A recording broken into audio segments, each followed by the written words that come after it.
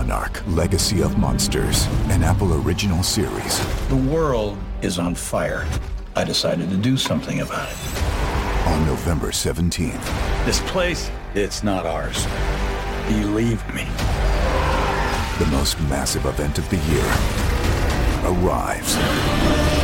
If you come with me, you'll know everything, I promise. Oh my God, go! Monarch, Legacy of Monsters. Streaming November 17th, only on Apple TV+. Level up your listening with Bose Quiet Comfort Ultra earbuds and headphones. With immersive sound and world-class noise cancellation for a not-so-silent night. Visit Bose.com/Spotify to shop sound that's more than a present. What's going on, everyone? Casey Adams here. Welcome back to the Rise of the Young podcast. On today's episode, we have George Arison on the show. George Arison is the founder and CEO of Shift.com, an online peer-to-peer marketplace for buying and selling used cars. Prior to Shift in 2007, he co-founded Taxi Magic, known today as Curb, which is overall the original Uber idea. Long story short, Shift just raised over $200 million and they are absolutely crushing it. So that being said, make sure you check out George Arison and enjoy the episode.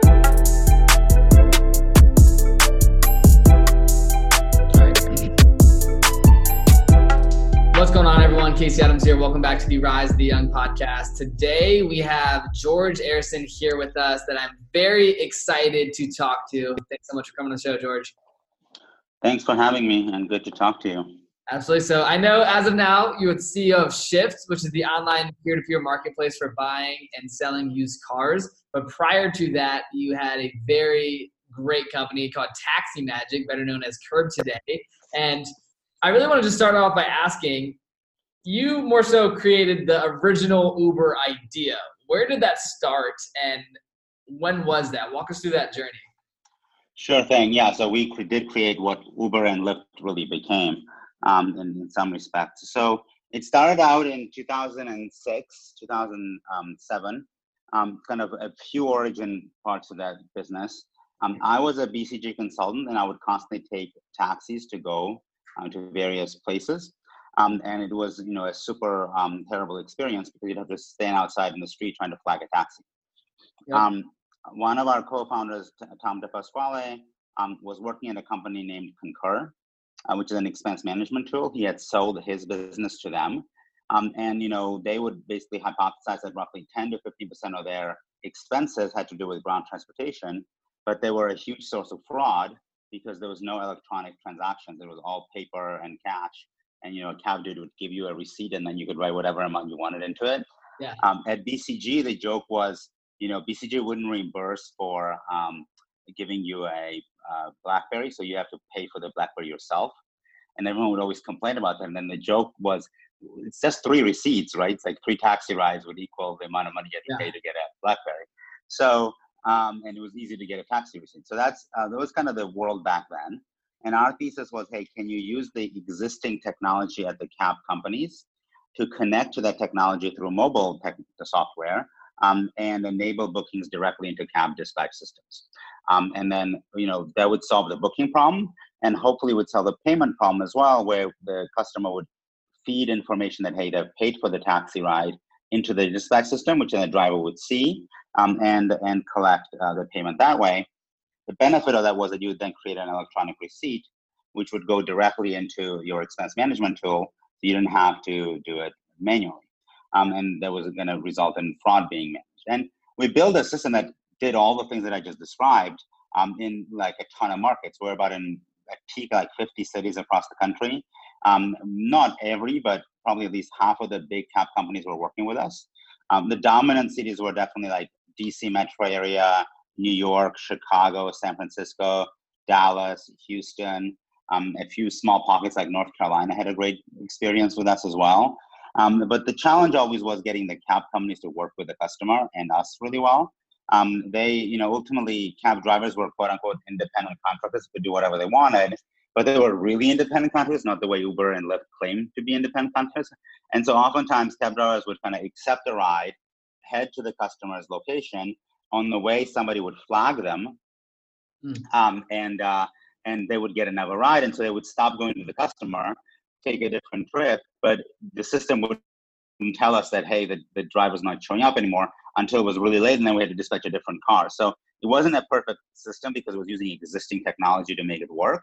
And the cab companies had very little incentive to work with us because nobody was threatening them. Of course, fast forward 10 years, Uber and Lyft has destroyed the cab industry because, we know what happened. But if you look at Asia, for example, and Europe, where Uber and Lyft came later, the cab companies actually are doing reasonably well. And the reason is because they got together with the My Taxis of the world, like My Taxi or Didi, or all these other companies that are trying to mimic what Uber and Lyft do here. And there, a huge portion of their rides actually done through cab companies. Because cab companies kind of adopted themselves to be able to use the technology that was coming along via Uber and Lyft. But in the US, that never happened because the cab companies thought that they didn't have a threat. By the time they realized there was a threat, it was way too late. Got it. How do you believe the cab, not only cab industry, the Uber and Lyft, how do you believe they're being affected during a time like this, coronavirus, and how will they rebalance? Yeah, look, I'm a huge Lyft user. I used to use Uber a lot, but then the new agreement that Chase and Lyft have makes Lyft kind of incredibly appealing if you like points, which I do. I'm a very heavy Lyft user. I commute from Palo Alto to the city for work, and from the kind of getting my work done perspective, being able to be in the back of the car working makes way more sense than driving. So I love the product and the experience. And as somebody who doesn't like to drive and kind of had this idea, a decade ago, seeing it all in action is really, really awesome. But I think the reality is public transportation is going to suffer dramatically, I think, post-COVID. And Uber and Lyft are going to be in that same vein, right? I think people are going to feel like, oh, the car is not clean and is not, very comfortable, both from that perspective, and I'm afraid. And I think a lot more people will want to own cars. Yeah. That's coupled with the fact that we're about to enter a really steep recession. I think people completely miss, or those who think things are going to be great in a quarter, I think misunderstand how bad this recession is going to be. And in that environment, of course, people have a harder time buying, a big purchase like a car. So my guess is a lot more people are going to buy cars versus new, but a lot more people are overall going to try to buy a car to avoid public transportation as much as they can, because the risks are going to be great. I think we all wish that this would be like, okay, oh, we're in lockdown and then we're out of lockdown.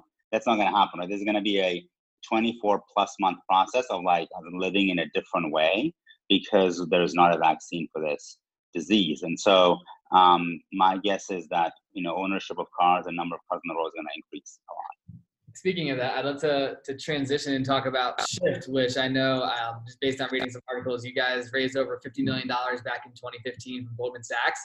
What is Shift? Why did you start it? And what was the transition from your original idea, which was now Curb, to Shift?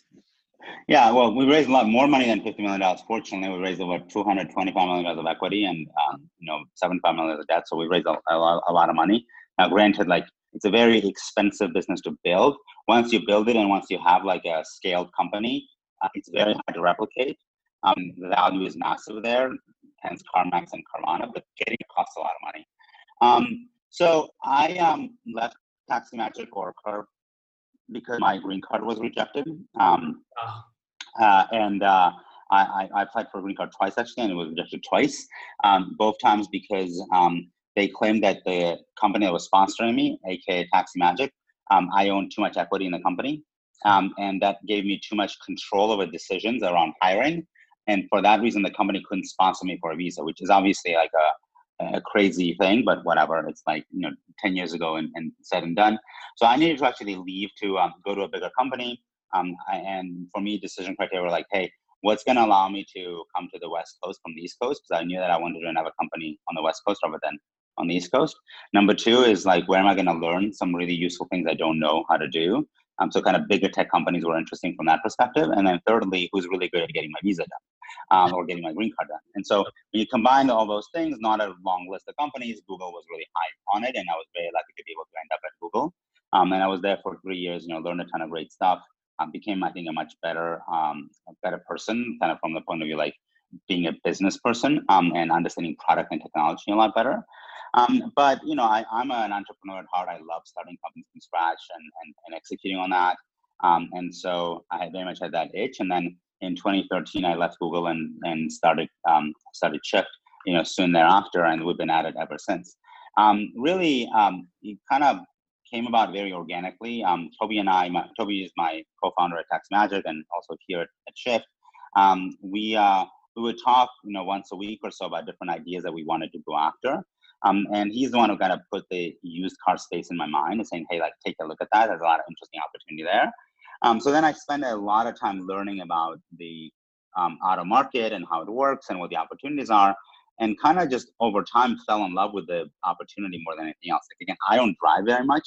And so I'm not a car guy at all. Like, if you ask me, hey, what's your favorite car? I have no idea, probably Tesla, but like, I don't even know. But the concept of like transforming a space this big and having such a massive impact on it, if you did it right, was really interesting to me. And then secondly, I felt it was really cool to solve something that hadn't changed in decades, right? Like, even though technology has changed cars themselves massively, and technology has changed how people research vehicles, right? So all the research and discovery starts online now rather than offline.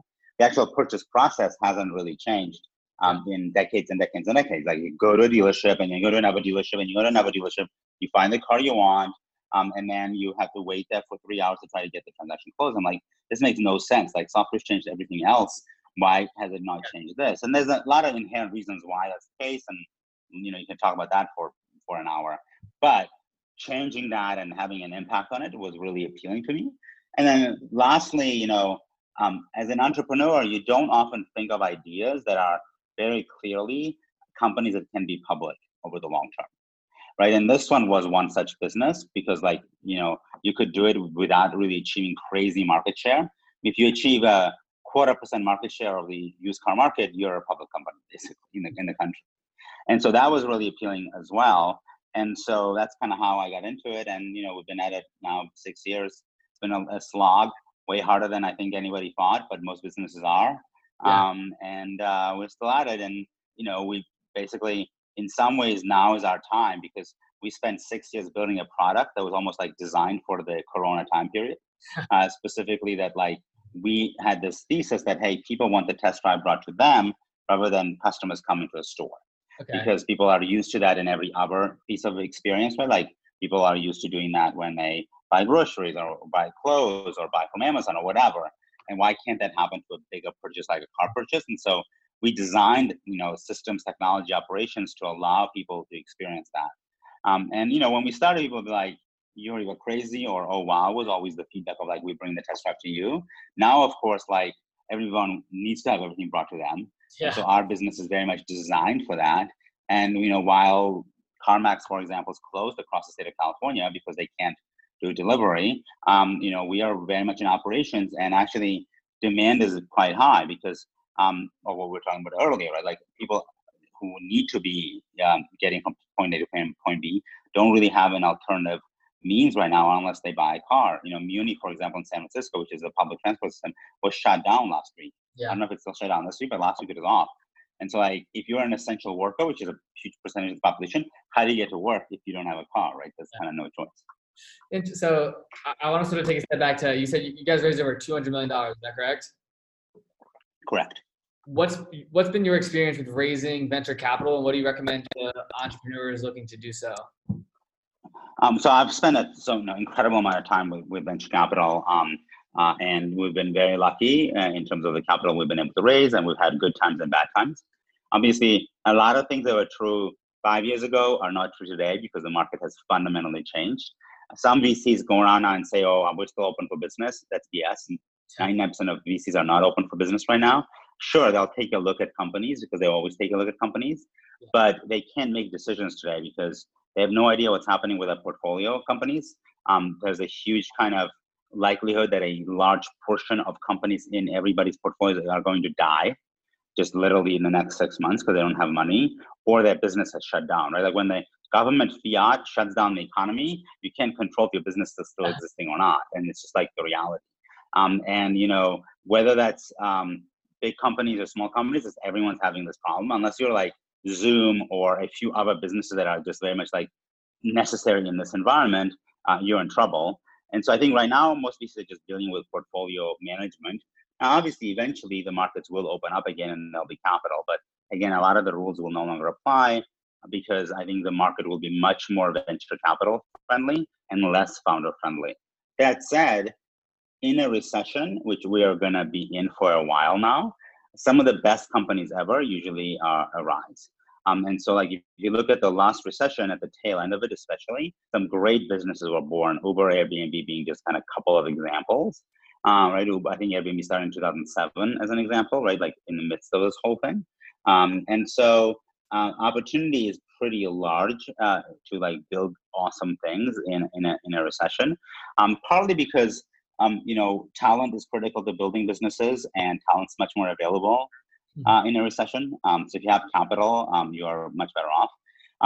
Secondly, I think this is when you start seeing great entrepreneurs really take shape. When things are great, everybody wants to be an entrepreneur. When things are tough, only the great entrepreneurs want to be entrepreneurs. So I think it's going to be an interesting time period for the next half a decade where a lot of great businesses are actually going to be born, and we're going to see some really cool innovation. And we've had decadence in this country for too long, almost, I feel like, and people are too used to things being too good. Now it's going to be kind of a very different world, and it's going to be a lot harder. So for me, I believe that fundraising, and this is going to come back to your question, like, what's the advice? Fundraising is ultimately a process of discovery. I don't believe in this idea of like an entrepreneur shows up, talks to a VC, and convinces the VC that they should invest in somebody's business. Sure, there's a little bit of that, but most of it is like a VC has a thesis on what type of businesses they want to invest in, a thesis on what type of entrepreneurs they want to back. And meeting an entrepreneur and learning about his or her business is a matter of discovery. Whether does this entrepreneur match my thesis? Does this business match my thesis? And if they do, then they're going to be like, okay, I'm interested. And then you just begin the process of convincing somebody to invest, rather than when you show up to start convincing somebody to invest. And so I generally believe that talking to more people makes more sense than less, because if you don't talk to enough people, you won't engage in a process of discovery. Some of our best investors, ones where we had not initially thought we talked to, whereas some of the people we like, oh, it makes a lot of sense to talk to them, just turn out not to be great investors, and or didn't turn out to be great people for us to invest in, right? Secondly, like, be aware, like, people might say no to you for totally random reasons. Like, most VCs will do 2, maybe 3 deals a year, right? And they might have already done 2 deals. And so on the third deal, they're going to be like crazy selective, or they might not even want to do one, or maybe they do one if it's like a total no-brainer, but most likely they won't. You might feel like, okay, this guy said no to me, so it's like a terrible thing, but you just never know why a person's saying no. Unfortunately, most VCs are very bad at giving you feedback. That's not true for everybody. There are some VCs who are amazing at giving feedback. I mean, for example, Jeff Jordan at Arison, or Jeff Lewis, who has his own fund now called Bedrock, used to be at Founders Fund. Like, when they said no to me, I would get like lengthy emails with lots of interesting information for why they're not investing in the business, and or what they might want to see to invest. That's generally uncommon. And you'll get like much more BSC type of feedback, like, oh, I couldn't get there. And you're like, well, what does that mean? Right? And that's also really tough, because then you feel really depressed about getting that kind of feedback. And so that's just normal and common. Plan for that. Don't expect to hear a lot of reasons why somebody's not investing. But if you talk to enough people, you'll find somebody who probably will, and that's just kind of reasonable and expected. And then, lastly, I think some people feel like, oh, the way I'm going to figure out how much money I'm going to raise and how much dilution I'm going to have is like, I'm going to convince this VC that my company is worth X million dollars. It's like worth $10 million. That's BS. The price of the company is determined based on how much money you're going to raise and how much ownership a VC needs to have. And price is an output of that formula. And so what you want to focus on is like, if you have a clear story for how much money you're raising and why, don't believe whatever your model says, because most likely it's going to cost you twice as much as you think it's going to cost you. Yeah. So raise twice as much as you think you need, and like figure out how to get that capital. And then, VCs are going to have thresholds for what they must have as a minimum threshold, and then what they really want to have. And the truth will be somewhere in between. And like those two things will determine what your valuation is.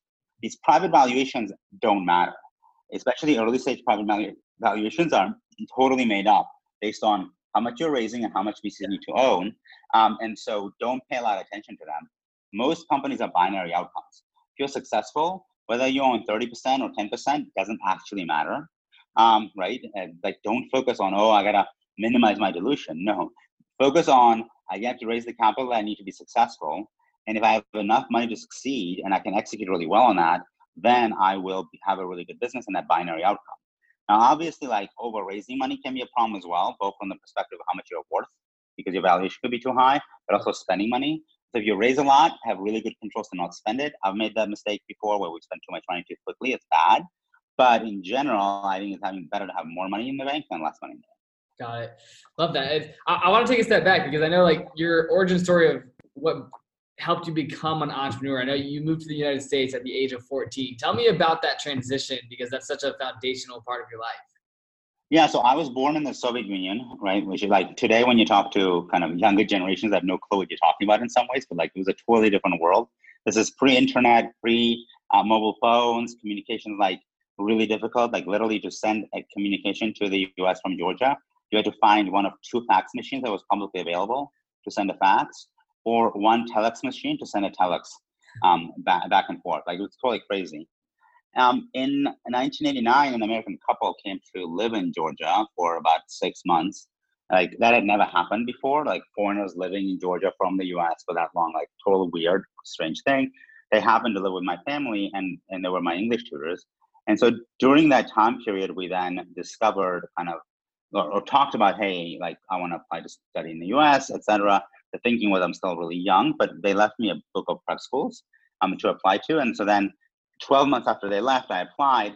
I'm still like only 12 at this point. And so the schools are like, super interesting to have you come, but you're too young, so you have to wait for a year. So I had to wait for a year to be able to go, which actually made a lot of sense.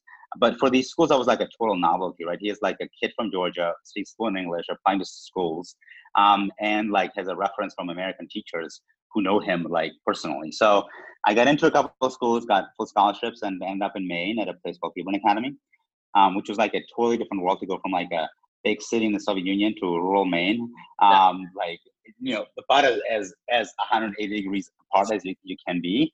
Like, you know, of course, like the fact that this was a foreign country and all that, I'm not even talking about that. But, you know, it was incredibly lucky for me because, you know, Soviet Union was falling apart, civil wars, lots of people died, starvation, etc. And I kind of got to escape most of that and live through a really good time period, kind of here learning and developing. And I was very lucky because I spoke English really well. So kind of assimilation for me was really, really easy. So I never had this like, you know, in prep schools or in colleges, oftentimes you have like cliques of foreigners who all hang out together because they have a hard time assimilating with the rest of the population. I was lucky because I never had that. In my prep school, we only had 200 kids. Yeah. So there was like no choice but to assimilate. And then once I showed up in college, like I had already been living in the dorm for 4 years. Yeah. And so it was not in any way like a weird thing for me to like develop friendships and relationships. And so then I went to Middlebury for college and obviously had an amazing time. And it was the beginning of my story here. I'm very, very lucky to have gone through that journey and to be where I am today. I love that. I saw it says that you were the first student from the Soviet Union allowed to attend a private U.S. high school without a government sponsorship. How did that happen? So this is when I applied to these schools on my own. My American friends who had been living with us had been writing me reference letters to these schools. And so like, I was this kid who like spoke fluent English, had recommendations from American teachers, and was willing to come. And so just happened to get in. There was a lot of, not a lot, there were like dozens of kids who were allowed to leave to come to the US before I did. But usually there were like US government sponsored programs where US organizations would go find kids in the Soviet Union and bring them to the US. They'd live with our host family and spend a year going to US school. This was like when I showed up at the foreign ministry to get my visa, they were like, what the hell are you talking about? Or get my passport actually. Like, what are you talking about? Like, you would give your passport. So finally they gave me a passport. Then I show up at the US embassy and I remember the consul officer being like completely shocked because again, I speak fluent English. I'm 14 years old. And I'm like, yep, I'm about to get on a plane to go to Maine to go to prep school. Here's all my materials. Like, it was a totally random thing, but they let me out and I was very, very lucky to do it. Love that. So right now you're based in San Francisco, is that correct? In the Bay Area, yeah, we live in Palo Alto. Got it. What's been what advice do you give, for example, right now you see companies like Airbnb, they have these massive valuations and then months later they're just evaporating, right? In terms of what's happening there. What have you seen happen with raising too much capital, having valuations that are too high, And what advice would you give to entrepreneurs? Yeah. So we've had a valuation that is too high at Shift before, and we had to go through a down round, which was very painful. And back in the day, you don't want to talk about it, but now you've done it. You're kind of like, okay. So to me, one of the best. So most VCs do not want to do down rounds as new investors coming in. It's pretty difficult. It's hard to get it through the committee at your fund or your partners. It's really hard to force it down the existing investors. But the reality is that 9 out of 10 companies in Silicon Valley are going to have to go through a down round in the next couple of years. Unless, if the economy comes back really fast, maybe not. But in a world where we are now, like flat rounds are going to be viewed as like really successful, and most people are going to be living through down rounds. One of the biggest things that we did when we did our down round was we got our insiders to agree to a set of terms that were a down round before we went out to fundraise. So we had an insider term sheet for a down round with a commitment for capital from insiders that was signed and sealed before we went out to new investors. That made things a lot better because basically your insiders did all the work and all the structuring for what they knew world would look like in terms of option pool, their own dilution, how they manage anti-dilution stuff, et cetera. And that made it a lot easier for new investors to put a price on paper that was also a down round. So I think that was, and the guy who gave me this advice actually outside of my board was a guy named Simon Rothman. He used to be a partner at Greylock. I remember meeting with him and he's like, are your insiders committed to investing? I'm like, yeah, they've told me that. He's like, get them to agree to a set of terms and get you a term sheet. And no one had mentioned that, but I was really, really glad that we did because it really made life a lot easier in terms of talking to new investors. It gave you real leverage in terms of negotiations with new investors. And so anyone who has to do a down round, I would really strongly recommend that you do that and use whatever tools you need to use. And there's a lot of tools kind of out there in the toolkit from the legal perspective to make that happen. But obviously, ideally, you kind of work collaboratively with that. I remember that sometimes when I would tell this story to people, they're like, oh my God, you had a really enlightened board that did that. I'm like, oh yeah, and that's true. And I had one very enlightened investor who had been through an economic downturn before as an investor. And so that person kind of really drove our discussion in terms of what we needed to do to have a down round because she had lived through a cycle where this happened. And so I think now that's going to happen a lot more, and it's going to be really critical for founders to know what they need to do and how to do it because it's really tough. And if you haven't had that experience, it's really, really difficult. Second thing is, cut your costs. As painful as it is, just chop costs left and right. Go as deep as you have to. And it's going to be painful, but the sooner you do it, the better, right? Every month your burn is 25, 30, 40% too high is half a month you lose on the other side. So cut your burn and do it quickly. Like we did our painful medicine, like literally the day of the stay-at-home orders being announced. We implemented changes and they're steep. And could they be steeper? Maybe, but for now they made sense and they're steep. But I think it's really, really critical because you gotta buy yourself as much time as possible, right? I think anyone who doesn't have at least 9 to 12 months of runway coming into this situation is gonna be facing a really tough challenge. And so, what I would really urge people is to go get as much runway as possible and assume a really, really choppy environment. If things get better and the economy picks up faster, fine, great, and you'll have an easier time. But plan for the worst and hope for the best. Don't plan for the best because it's not going to happen. Yeah, that makes sense. Regarding Shift, how many employees do you guys have right now? I'm curious. We have, I believe, 356 people right now. Okay.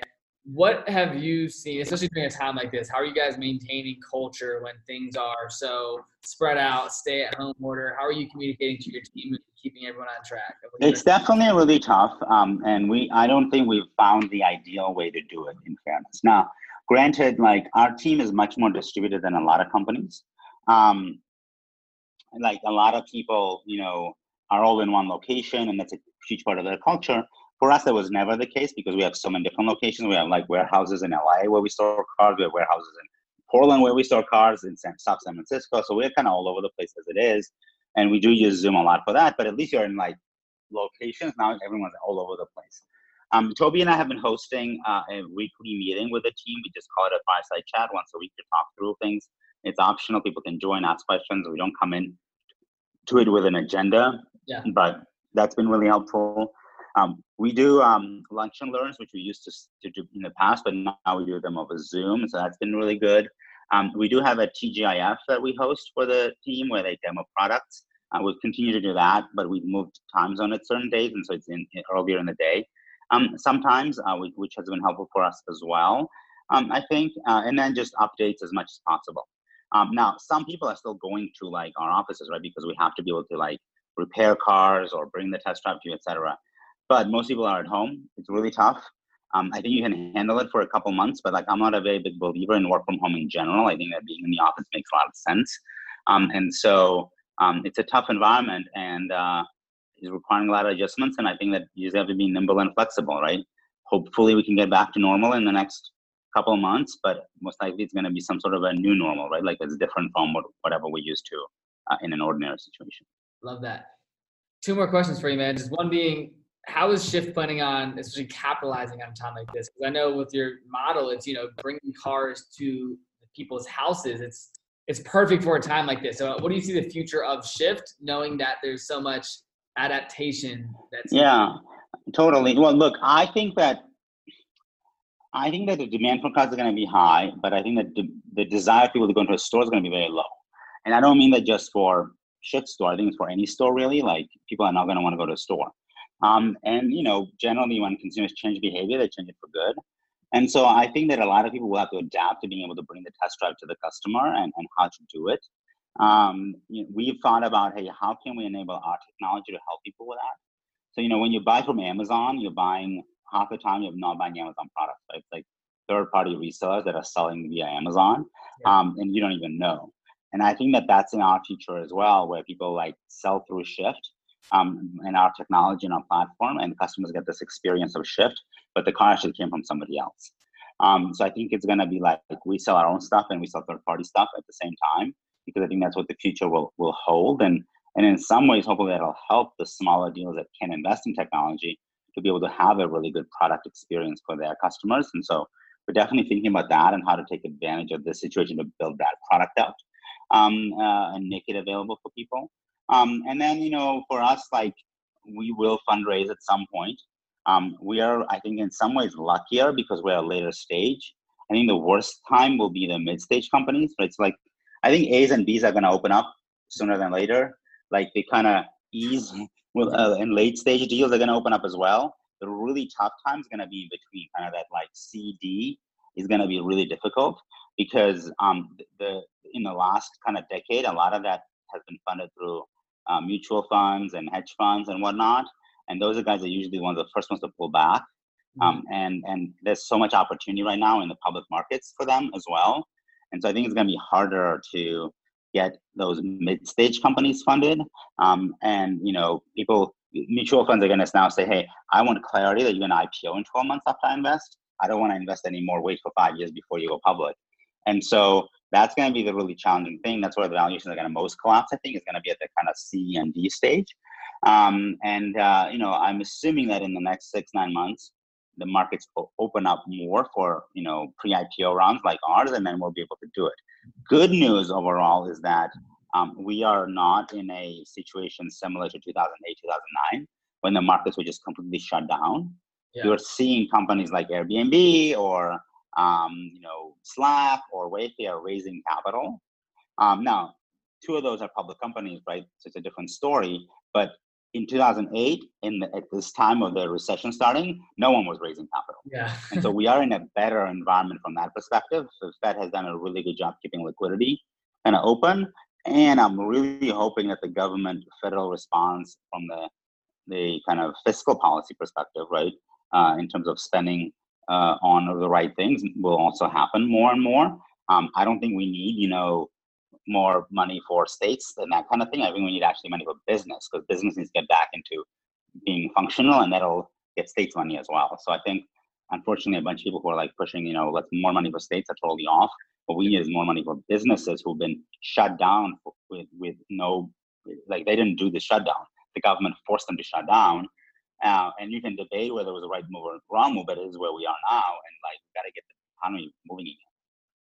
Love that. Well, Last question to wrap it up. Just with everything happening with Shift, where can people best follow you and the company and learn more about what you guys are doing? Yeah, we'll go to shift.com, right? We always want people going to shift.com to look at cars, so go and check that out. We actually have a ton of great inventory, and traffic to the site has been really, really high. So it's been really intriguing in this time period.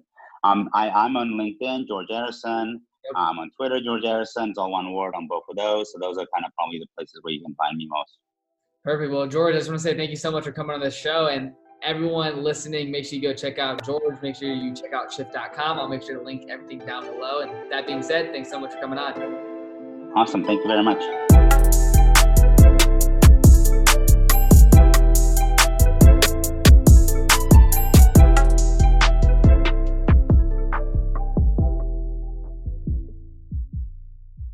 Monarch: Legacy of Monsters, an Apple original series.